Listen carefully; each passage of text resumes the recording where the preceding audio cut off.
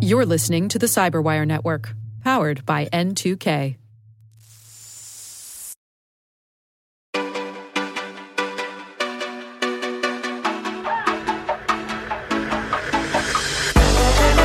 Hello and welcome to Security Unlocked, a new podcast from Microsoft where we unlock insights from the latest in news and research from across Microsoft's security engineering and operations teams. I'm Nick Fillingham. And I'm Natalia Gadilla. In each episode, we'll discuss the latest stories from Microsoft Security, deep dive into the newest threat intel, research, and data science, and profile some of the fascinating people working on artificial intelligence in Microsoft Security. And now, let's unlock the pod. Hi, Nick. I have big news. Big news. Tell me your big news. I got a cat. Last night at 8 p.m., I got a cat. Did it come via Amazon Prime drone? No.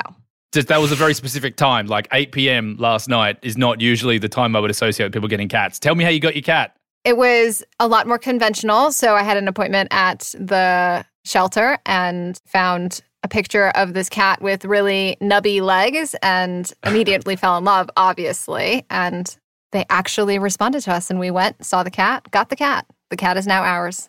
That's awesome. Is the cat's name Nubby? It's not, but it is on the list of potential name changes. So right now the cat's name is Tipper. We're definitely nervous about why the cat was named Tipper. We're hiding all of the glass things for right now. How do we get to see the cat?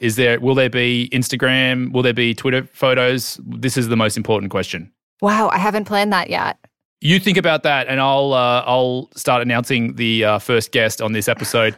On today's episode, we speak with Irfan Mirza, who is wrapping up our coverage of the Microsoft Digital Defense Report with a conversation about enterprise resiliency. Now, this is really all of the chapters that are in the MDDR, the nation-state actors, the increase in cybercrime, sophistication, business email compromise that you've heard us talk about on the podcast, all gets sort of wrapped up in a nice little bow in this conversation where we talk about, all right, what does it mean? What does it mean for customers? What does it mean for enterprises? What does it mean for security teams? And so we talk about enterprise resiliency. And we actually recorded this interview in late 2020. But here we are, 2 months later, and those findings are just as relevant, just as important. It's a great conversation. And after that, we speak with Andrew Pavard. So he is a senior researcher on the Microsoft Security Response Center team. And his work is, he does a ton of things. I honestly don't know how he has time to pull all of this off. So he does everything from safe systems programming to leveraging AI to help with processes within MSRC, the Microsoft Security Response Center. And I just recall one of the quotes that he said from our conversation was, hackers don't respect your assumptions or something to that effect. But it's such a succinct way of describing how hackers approach our systems and technologies. So another really great conversation with a super intelligent researcher here at Microsoft. On with the pod? On with the pod. Today we're joined by Irfan, Director of Enterprise Continuity and Resilience, and we'll be discussing the Microsoft Digital Defense Report and more specifically, enterprise resilience. So thank you for being on the show today, Irfan. Thank you so much. Glad to be here. I hope we have a great discussion about this. This is such an important topic now. Yes, absolutely. And we have been incrementally working through the Microsoft Digital Defense Report. Both Nick and I have read it and have had some fantastic conversations with experts. So really looking forward to hearing about the summation around resilience and how that theme is pulled together throughout the report. So let's start it off by just hearing a little bit more about yourself. So can you tell us about your day-to-day? What is your role at Microsoft? Well, I lead the Enterprise Continuity and Resilience team, and we kind of provide governance overall at the enterprise. We orchestrate sort of all of the risk mitigations. We go and uncover what the gaps are in our enterprise resilience story. We try to measure the effectiveness of what we're doing. We focus on preparedness, meaning that the company's ready and, our critical processes and services are always on the ready.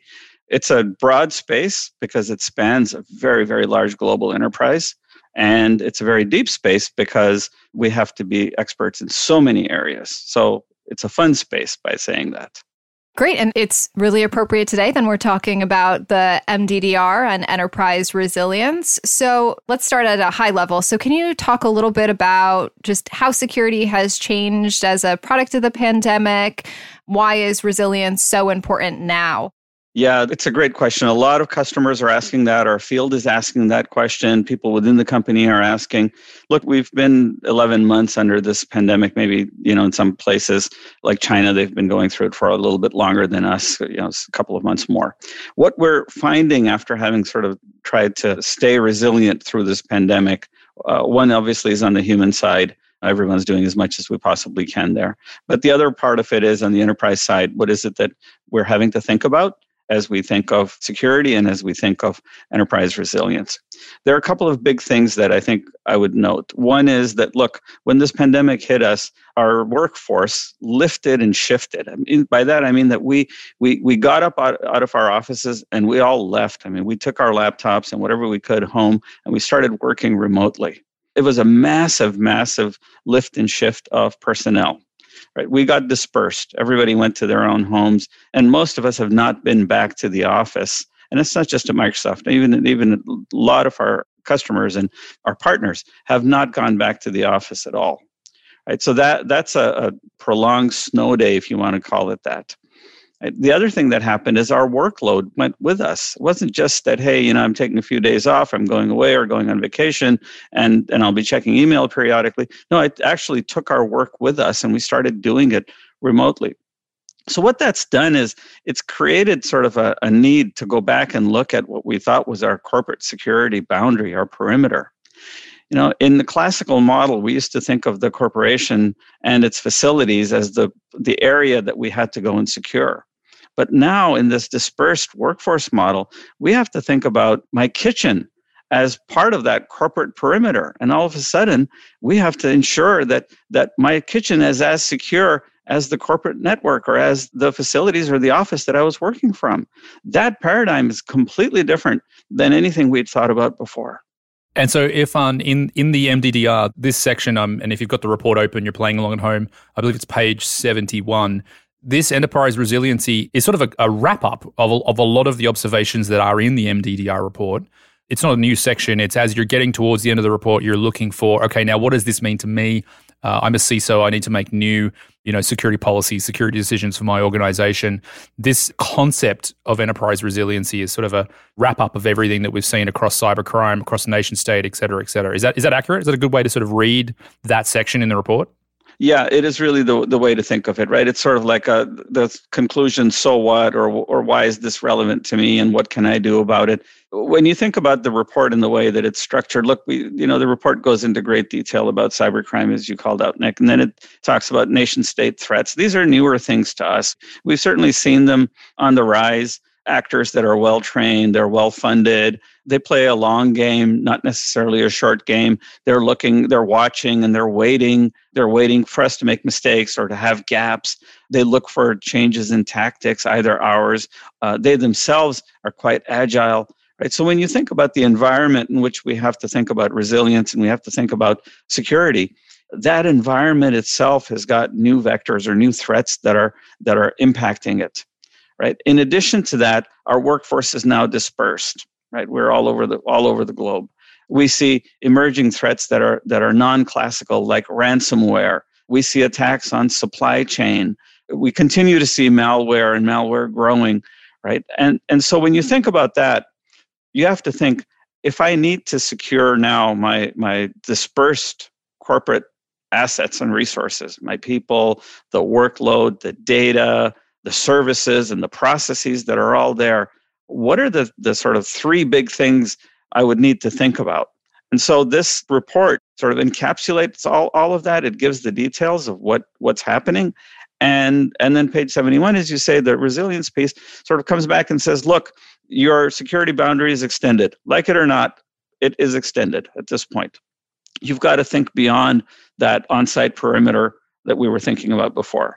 So we have to start thinking differently. And these three critical areas that are sort of called out, acknowledging the security boundary has increased, thinking about resilience and performance, and then validating the resilience of our human infrastructure. This is like new ideas, but these are all becoming imperatives for us. We're having to do this now, whether we like it or not. And so this report sort of gives our customers, and it's a reflection of what we're doing in the company. It's an open and honest conversation about how we propose to tackle these challenges that we're facing. And so, Irfan, if we can move on to that critical area number 2, that prioritizing resilient performance. When I say the word performance and resilient performance, is that scoped down just to sort of IT infrastructure, or does that all go all the way through to the humans, the actual people in the organization, and how they are performing their own tasks, their own jobs, and the tasks that are part of their job, and et cetera, et cetera? What's the scope of that area too? As we were thinking about resilience, shortly after we dispersed the workforce, we started thinking about what should be included in our classical understanding of resilience.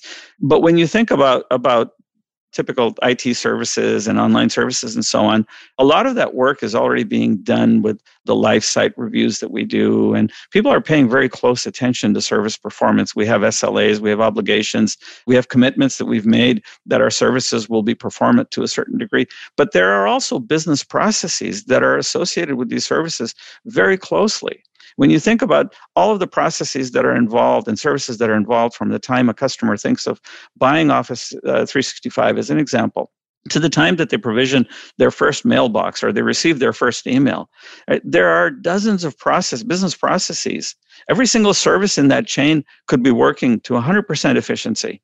And yet, if the business processes aren't there, for instance, to process the deal, to process the contract, to process the customer's payment, or acknowledge receipt of the payment in order to be able to provision the service, all of these processes, all of a sudden, we have to make sure that they're also performant.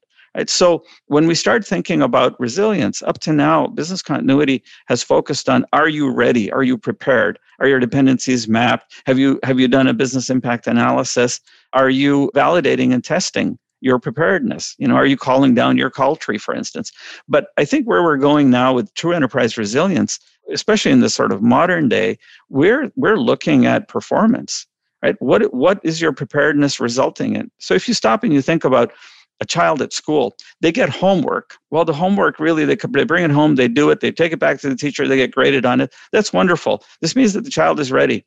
But at some point in time, the class or the teacher is going to give them a test.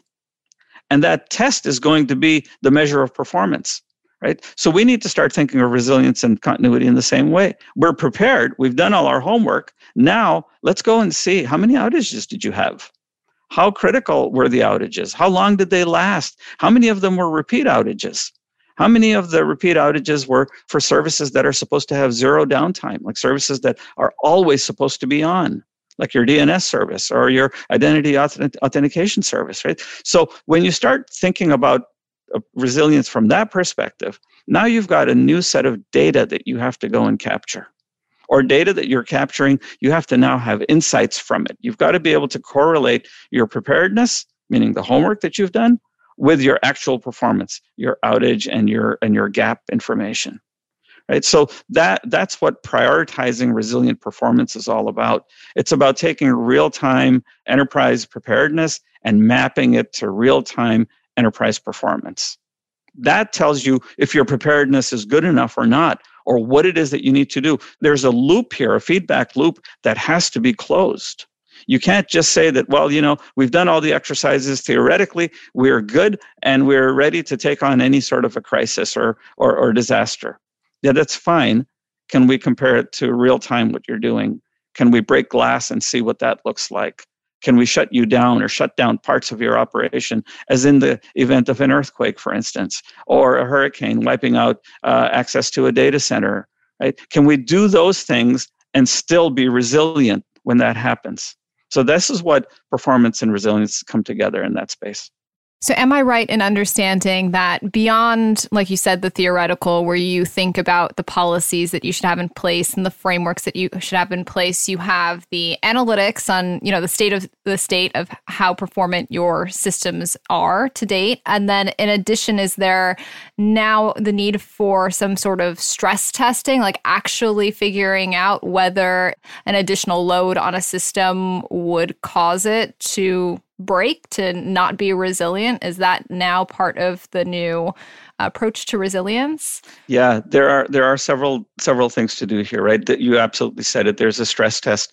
Actually, this pandemic is already a stress test in and of itself. Right? It's stressing us in many ways. It's stressing, obviously, the psyche and our whole psychology and our ability to sustain in quarantine and isolated and insulated environments and so on. But it's also testing our ability to do the things that we just so much took for granted, like the ability to patch a server that's sitting under my desk in the office whenever I need it to. Right? That server now has to become a managed item that somebody can manage remotely, patch remotely, update remotely when needed, control administrative access and privileges remotely. But yes, for resilience, I think we need to now collect all of the data that we have been collecting or looking at and saying, can we start to create those correlations between our preparedness and between our real performance? But there's another area that this dovetails into, which is that of human resilience. Right? We talked a little bit earlier about, sort of the whole world enduring this hardship. We need to first and foremost look at our suppliers, subcontractors, people that we're critically dependent on. What does their resilience look like? So that's another aspect we have to go back. In the areas where we have large human resources or workforces that are working on our behalf, we need to make sure that they're staying resilient. Right? We talked a lot about work-life balance before. Now, I think the new buzzword in HR conference rooms is going to be work-life integration. It's completely integrated. And so we need to start thinking about the impact that would have. Are we tracking attrition of our employees, of certain demographics within the employees? Are we looking at disengagement? People just sort of, I'm working from home, but not really being fully engaged, right? The hallway conversations we used to have are no longer there. And we need to start thinking, are people divesting our resources? Are they divesting in the workplace? Are they divesting in their work or work-life commitment? These measures are all now having to be sort of like, we used to rely on intuition, a look, a hallway gaze, look at the snap in somebody's walk as they walked away from you or out of your office.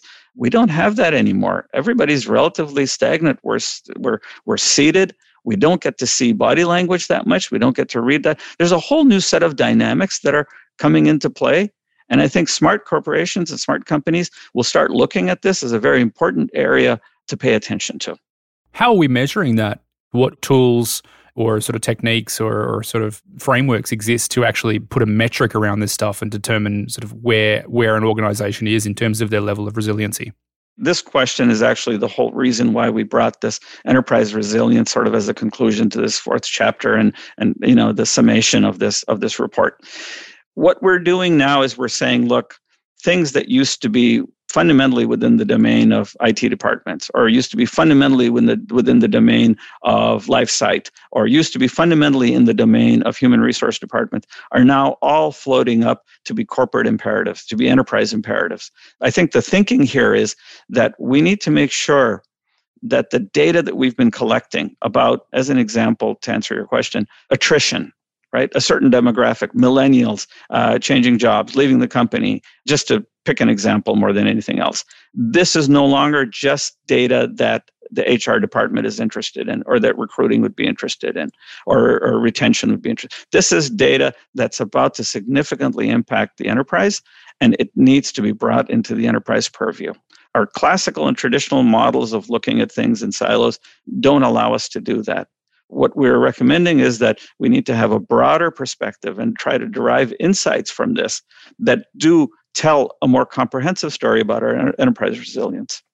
That story needs to include the resilience of our services, our business processes, our suppliers, our human capital, our infrastructure, our extended security boundary, our data protection, prevention of data loss, our intrusion detection. I mean, there's such a broad area that we have to cover. That's what we're saying. And as we implement this new sort of zero trust model that I think the effectiveness of that model, how much progress we're making, is becoming an enterprise priority, not just something that the IT department is going to go run on its own. And I wonder if I can put you on the spot, and were there any interesting bits of data that you saw in those first couple of months of the shift to remote work where the number of unique devices on the Microsoft corporate network quadrupled in 48 hours? Like anything like that? I'm just wondering what little stats you may have at hand. Yeah, the number of devices and sort of the flavors of devices, we've always anticipated that that's going to be varied. We're cognizant of that. Look, we have, people have PCs, they have Macs, they have Linux machines, and they have server operating software. There's a lot of different flavors. And it's not just the device and the OS that matters. It's also what applications you're running. Some applications we can certify or trust, and others perhaps we can't, or that we still haven't gotten around to verifying, right? And all of these sit, and they all perform various functions, including intruding and potentially exfiltrating data and spyware and malware and all of that. So when you think about that, we've always anticipated it. But the one thing that we were extremely worried about, and I think a lot of our enterprise customers are worried about, is the performance of the workforce. What we found very early on in the lift and shift phase was that we needed to have a way of measuring, is our build processes working? Are we checking in the same amount of code as we were before? And we noted a couple of interesting things. We looked at our VPN usage and said, what do those numbers look like? Are they going up and down? And I think what we found is that initially the effect was quite comparable to what we had when we experienced snow days in Redmond. Schools are shut down. People don't go to work. They're slipping and sliding everywhere. We're just not prepared for snow weather in this state like some of the others. So what happened is we saw that we were sort of seeing the same level of productivity as snow days. We saw that we had the same level of VPN usage as snow days. And we were worried because that, when it snows, people usually take the day off and then they go skiing. So what happened? Well, after about a week, things started picking back up. People got tired of sort of playing snow day and decided that, it's time to dig in. And human nature, I think, kicked in. The integrity of the workforce kicked in. And sure enough, productivity went up. VPN usage went up, our number of sessions, the duration of sessions. Meetings became shorter. Can I say hallelujah? That's one of the great upsides, isn't it, to this new culture of remote work, is that we're all meeting for less amount of times, which I think is fantastic. Look, in times of crisis, whether it's a natural disaster or a pandemic or a man-made situation such as a war or civil war or whatever, I think what happens is the amount of resources that you are customarily used to having access to gets limited. The way in which you work shifts, it changes. And so the true test of resilience, I think, is when you are able to adapt to those changes gracefully without requiring significant new investment, and you're able to still meet and fulfill your customer obligations, your operational expectations. That really is. And so what you learn in times of hardship are to sort of live, more Spartan-like. And that Spartanism, if there's such a word as that, that's what allows you to stay resilient, to say, what are the core things that I need in order to stay up and running? And those fundamental areas become the areas of great investment, the areas that you watch over more carefully, the areas that you measure the performance of, the areas that you look for patterns in and trends in to try to predict what's happening, right? So that is something that carries over from experiences of being on the front lines of a war or from being in the midst of a hurricane trying to recover a data center or an earthquake or any other type of power outage. Right? These are all the sort of key scenarios that we would be going to look at. And that's one of the things they all have in common. It's really that you don't have the resources or access to the resources that you thought you did. And now you've got to be able to do something slightly differently. Thank you for joining us on the podcast today. It's been great to get your perspective on enterprise resilience, really fascinating stuff. So thank you. Thank you, Natalia. And thank you, Nick. It's been a great conversation.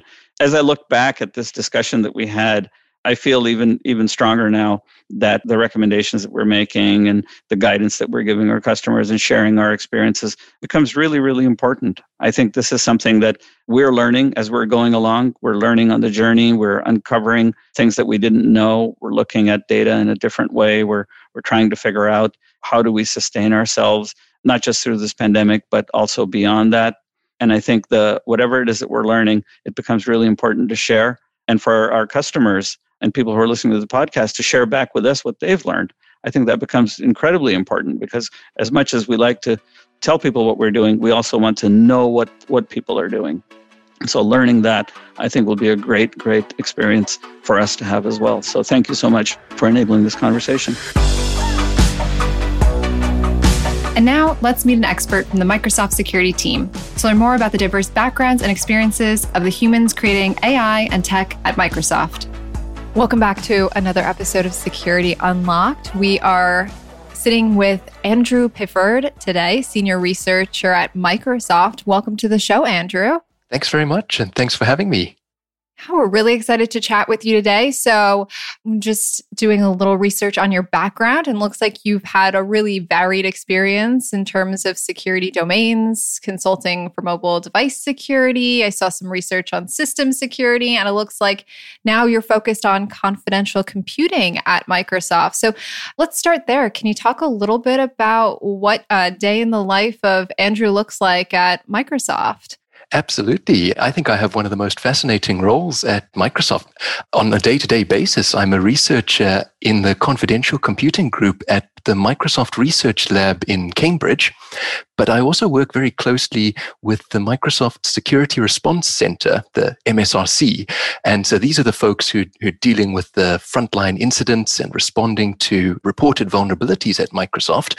But I work more on the research side of things. So how do we bridge the gap between research and what's really happening on the front lines? And so I think my position is quite unique. It's hard to describe in any other way than that, other than to say I work on research problems that are relevant to Microsoft security. And what are some of those research problems that you're focused on? Oh, so it's actually been a really interesting journey since I joined Microsoft 2 years ago now. My background, as you mentioned, was actually more in systems security. So I'd previously worked with technologies like trusted execution environments.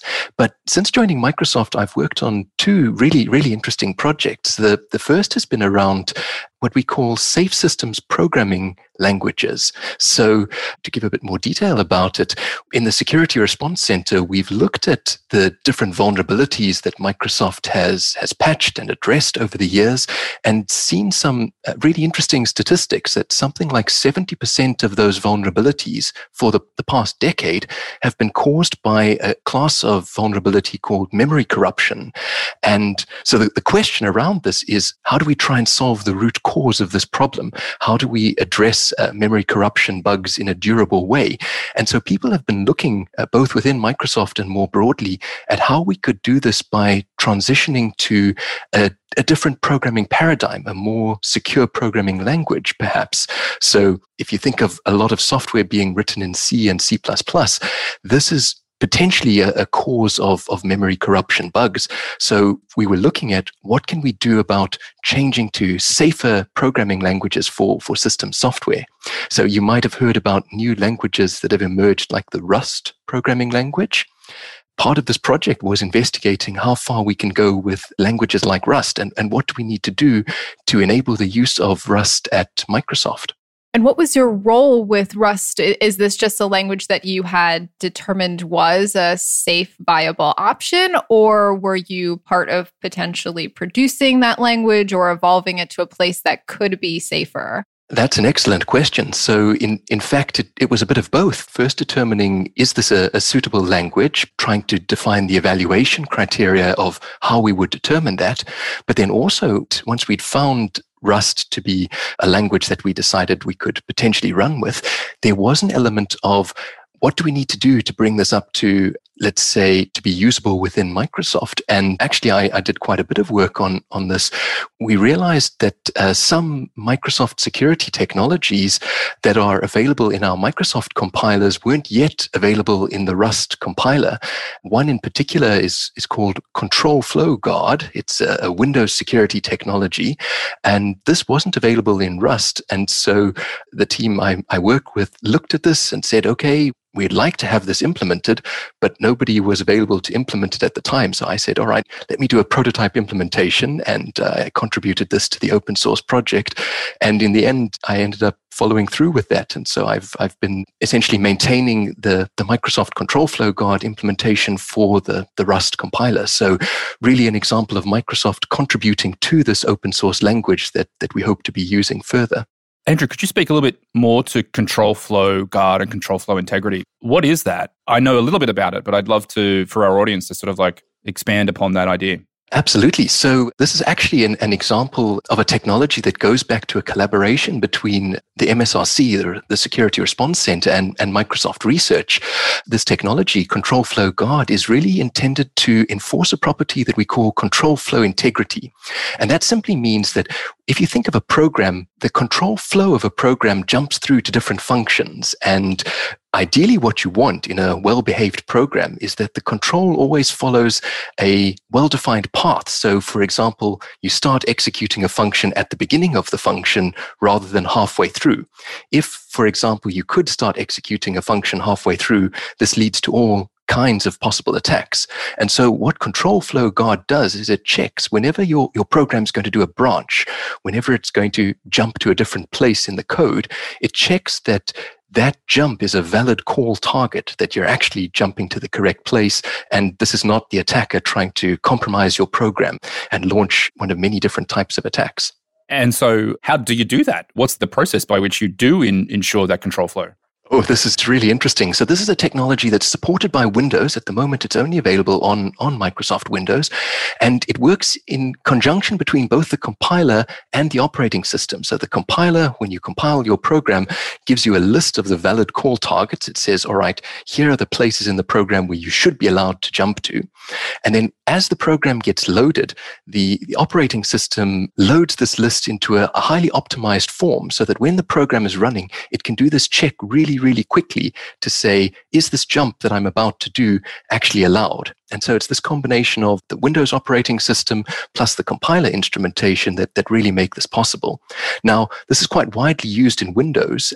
We want, in fact, as much Microsoft software as possible to use this. And so it's really critical that we enable it in any sort of programming language that we want to use. How do you protect that list, though? So now isn't that now a target for potential attackers? Absolutely, yep, and it becomes a bit of a race to protect different, bit of a cat and mouse game. But at least the nice thing is because the list is in one place, we can protect that area of memory to a much greater degree than the rest of the program. So just taking a step back, can you talk a little bit about your path to security? What roles have you had? What brought you to security? What's informing your role today? It's an interesting story of how I ended up working in security. It was when I was applying for PhD programs, I had written a PhD research proposal about a topic I thought was very interesting at the time on mobile cloud computing. And I still think that's a hugely interesting topic. And what happened was I sent this research proposal to an academic at the University of Oxford, where I was looking to study. And I didn't hear anything for a while. And then a few days later, I got an email back from a completely different academic saying, this is a very interesting topic. I have a project that's quite similar, but looking at this from a security perspective, would you be interested in doing a PhD in security on this topic? And so this was my very mind-blowing experience for me. I hadn't considered security in that way before, but I took a course on security and found that this was something I was really interested in, and ended up accepting the PhD offer and did a PhD in system security. And that's really how I got into security. And as they say, the rest is history. Is there a particular part of security, particular domain within security that is most near and dear to your heart? Oh, that's a good question. I think for me, security itself is such a broad field that we need to ensure that we have security at all levels of the stack, at all places within the chain, in that it's really going to be the weakest link that an attacker will go for. And so I've actually changed field perhaps 3 times so far. this is what keeps it interesting. My PhD work was around trusted computing. And then, as I said, since joining Microsoft, I've been largely working in both safe systems programming languages and more recently AI and security. And so I think that's what makes security interesting, the fact that it's never the same thing 2 days in a row. I think you hit on the secret phrase for this show. So AI and security, can you talk a little bit about what you've been doing in AI and security within Microsoft? Certainly. So about a year ago, as many people in the industry realized that AI is being very widely used and is having great results in so many different products and services, but that there is a risk that AI algorithms and systems themselves may be attacked. For example, I know you had some guests on your podcast previously, including Ram Shankar Sivakumar, who discussed the adversarial ML threat matrix. And this is primarily the area that I've been working in for the past year, looking at how AI systems can be attacked from a security or a privacy perspective in collaboration with researchers from MSR Cambridge. What are you most passionate about? What's next for a couple of these projects? Like with Rust, is there a desire to make that ubiquitous beyond Microsoft? What's the next stage? Absolutely. Lots of questions. Yeah. There's a lot of interest in this. So personally, I'm not working on the SSPL project myself, or I'm not working on the Safe Systems Programming Languages project myself any further. But I know that there's a lot of interest within Microsoft. And so hopefully we'll see some exciting things emerging in that space. But I think my focus is really going to be more on both the security of AI, and now we're also exploring different areas where we can use AI for security. This is in collaboration more with the Security Response Center. So looking into different ways that we can automate different processes and use AI for different types of analysis. So certainly a lot more to come in that space. I wanted to come back to Rust for a second there, Andrew. So you talked about how the Rust programming language was specifically designed for, correct me on taxonomy here, memory integrity. Is that correct? For memory safety, yeah. Memory safety, got it. What's happening on sort of the flip side of that coin in terms of instead of having to choose a programming language that has memory safety as sort of a core tenet, what's happening with the operating system to ensure that languages that maybe don't have memory safety sort of front and center can be safer to use and threats or risks to memory integrity are sort of mitigated? So what's happening on the operating system side? Is that what Control Flow Guard is designed to do? Or are there other things happening to ensure that memory safety is not just the responsibility of the programming language? Oh, that's an excellent question. So Control Flow Guard certainly helps. It helps to mitigate exploits once there's been an initial memory safety violation. But I think that there's a lot of interesting work going on both in the product space and also in the research space about how do we minimize the amount of software that we have to trust. If you accept that software is going to have bugs, is going to have vulnerabilities, what we'd like to do is we'd like to trust as little software as possible. And so there's a really interesting effort which is now available in Azure under the heading of confidential computing, which is this idea that you want to run your security-sensitive workloads in a hardware-enforced trusted execution environment. So you actually want to take the operating system completely out of what we call the trusted computing base, so that even if there are vulnerabilities in the OS, they don't affect your security-sensitive workloads. So I think that there's this great trend towards confidential computing around compartmentalizing and segmenting the software systems that we're going to be running. So removing the operating system from the trusted computing base. And indeed, taking this further, there's already something available in Azure. You can look up Azure Confidential Computing, but there's a lot of research coming in from the academic side of things about new technologies and new ways of enforcing separation and compartmentalization. And so I think it's part of this full story of security that we'll need memory-safe programming languages, we'll need compartmentalization techniques, some of which rely on new hardware features. And we need to put all of this together to really build a secure ecosystem. I only heard of confidential computing recently. I'm sure it's not a new concept, but for me as a sort of a productized thing, I only sort of recently stumbled upon it. I did not realize that there was this gap. There was this delta in terms of data being encrypted at rest, data being encrypted in transit, but then while the data itself was being processed or transformed, that was a gap. Is that the core idea around confidential computing, to ensure that at no stage the data is not encrypted? Is that sort of what it is? Absolutely. And it's one of the key pieces. So we call that isolated execution, in the sense that the data is running in a trusted environment where only the code within that environment can access that data. So if you think about the hypervisor and the operating system, all of those can be outside of the trusted environment. We don't need to trust those for the correct computation of that data. And as soon as that data leaves this trusted environment, for example, if it's written out of the CPU into DRAM, then it gets automatically encrypted. And so we have that really, really strong guarantee that only our code is going to be touching our data. And the second part of this, and this is the really important part, is a protocol called remote attestation, where this trusted environment can prove to a remote party, for example, the customer, exactly what code is going to be running over that data. So you have a very high degree of assurance of this is exactly the code that's going to be running over my data, and no other code will have access to it. And the incredibly interesting thing is then, what can we build with these trusted execution environments? What can we build with confidential computing? And to bring this back to the key word of your podcast, we're very much looking at confidential machine learning. How do we run machine learning and AI workloads within these trusted execution environments? And that unlocks a whole lot of new potential.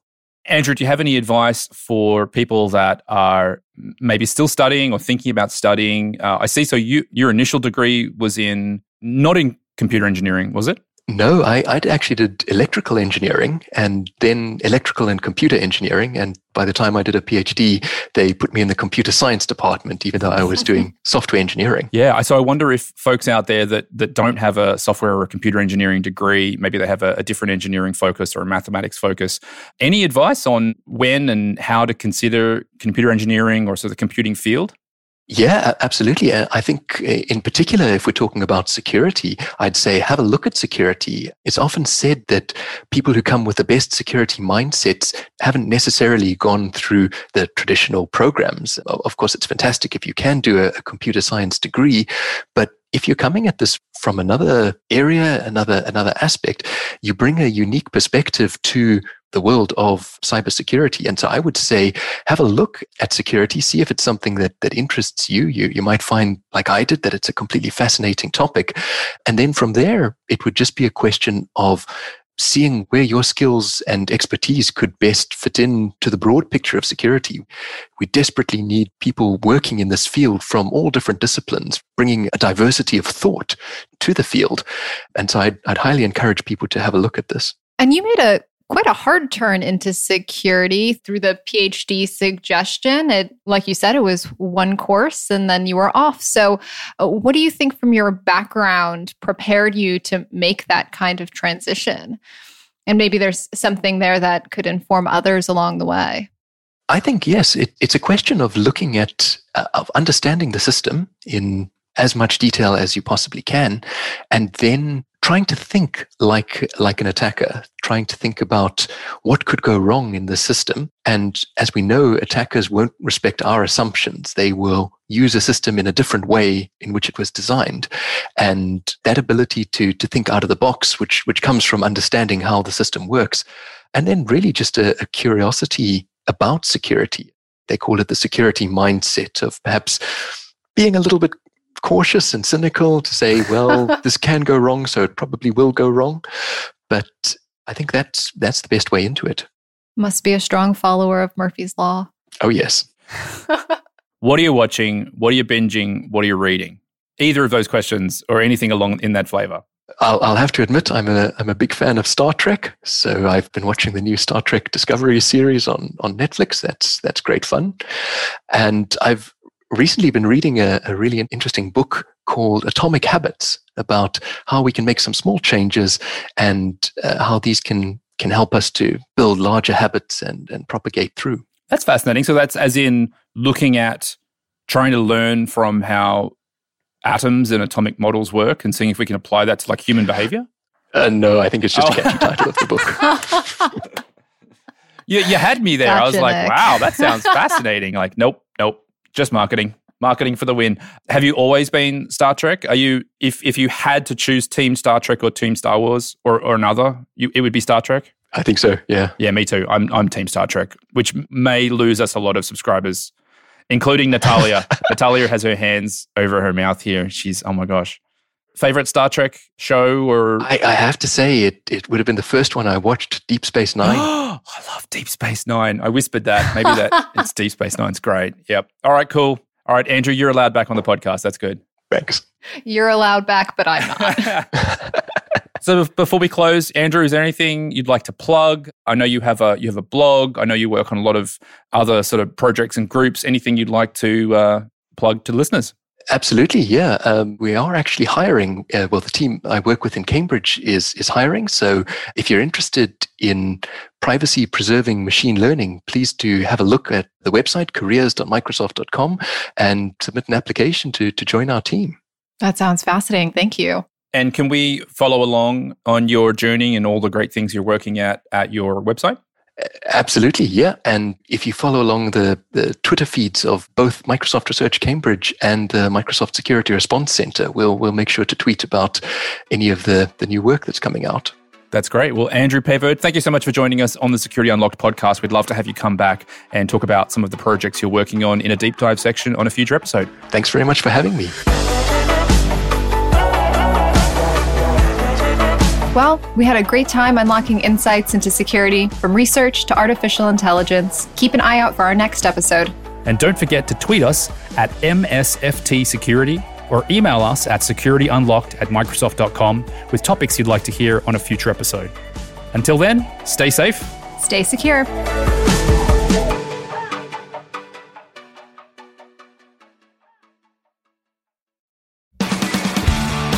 This week on the Microsoft Threat Intelligence Podcast, join us as we dig deep into the XZ backdoor with its finder, Andreas Freund, and senior security researcher, Thomas Rochia. Be sure to listen in and follow us at msthreatintelpodcast.com or wherever you get your favorite podcasts.